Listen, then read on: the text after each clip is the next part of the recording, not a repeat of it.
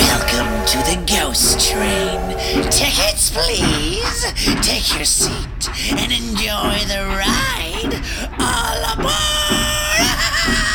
Welcome on board the Ghost Train, the podcast that brings you right into the freaky and creepy world of the paranormal. Now, I'm your host, Drew Broda, and before we get started with today's show, I wanted to quickly remind you to follow me on my social media, Instagram at Ghost Train Podcast, Twitter at Ghost Train PC, and Facebook, you can just search Ghost Train Podcast. I'd love it if you'd follow me, and don't be shy. You can send me a message and say hi. I always love hearing from the passengers of the Ghost Train, and if you have a scary story, shoot me a DM and we can work together and get you on board the Ghost Train.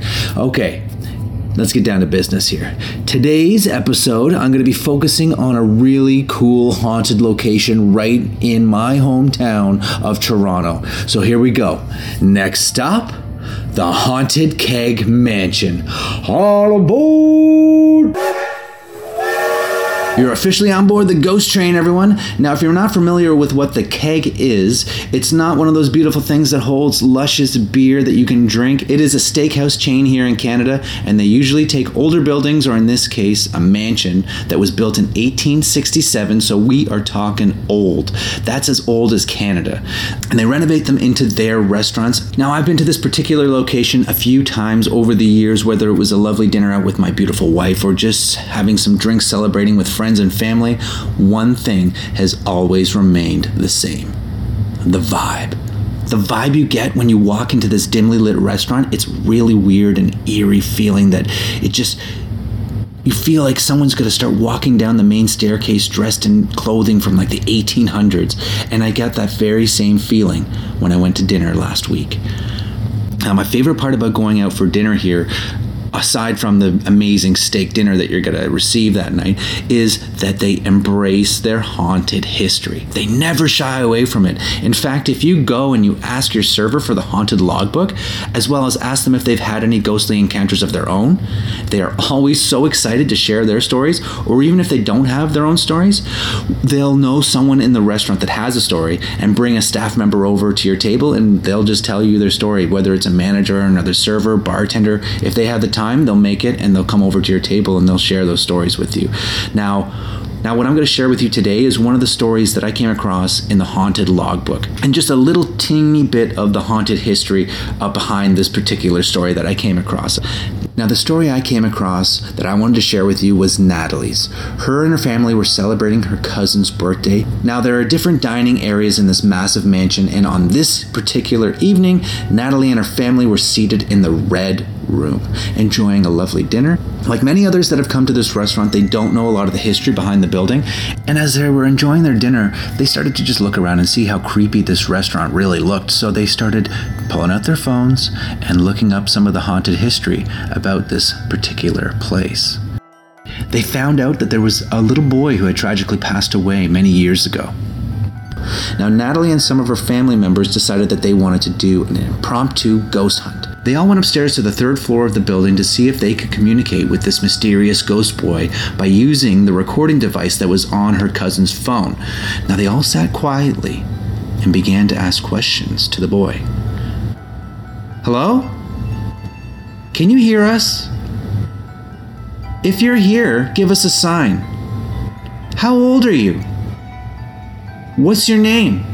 Once they had asked these questions, they all sat in silence and listened to the playback of the recordings, and they noticed something odd and spine-chilling.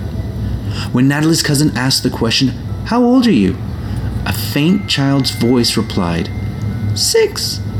Hearing the child's voice come through the recording was so realistic to them and unexpected that they didn't even know if they truly believed what they were hearing. They had got an intelligent response to their question. They proudly went downstairs to their dinner table and showed off the evidence that they had just captured to the rest of their family members. Many of the employees even started to come over, including the manager. They were so excited to hear this recording. They all gathered around in silence as Natalie hit play on her phone.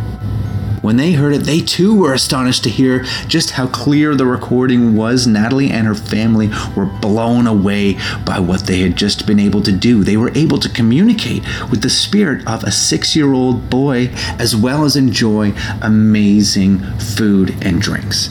This made for one hell of a birthday gift and story that will be told for years to come. Natalie and her family are so excited for their next Keg Mansion ghost hunt in hopes to find other evidence to back up the stories of the haunted Keg Mansion. Now, not only has the boy been heard through electronic voice phenomenons, or EVPs, but he's also been heard running down and playing on the stairs. Now, the area that Natalie and her family captured that amazing EVP was known and is documented to be the original area where the children would play throughout the house. It was like a play area for the children. So that only makes more sense to me that you're going to capture something or come in contact with the spirit of this little boy or even other children that used to be living in this home. Now, guests have also frequently seen a dark-haired boy playing on the staircase and curiously peering into the main dining area as guests are eating. Oh yeah, and if you're thinking to yourself, couldn't it just be a regular kid playing on the stairs? Well, no. The Keg Mansion doesn't allow children in at night when all these sightings have been documented. Now, I don't know about all the passengers listening right now, but it definitely makes me believe that this particular haunting isn't a residual haunting at all, but an intelligent spirit trying to communicate with the living. Hit me up on Instagram at Ghost Train Podcast and let me know what you think it could be and what you would do if you came in contact with the spirit of a child. Oh my, they just freak me the fuck out. Okay, Ghost Train passengers, that's all for this week's episode. Drop me a DM and let me know what you thought of today's show. Thanks so much for being on board the Ghost Train this week, and until the next train gets in the station, good luck sleeping tonight.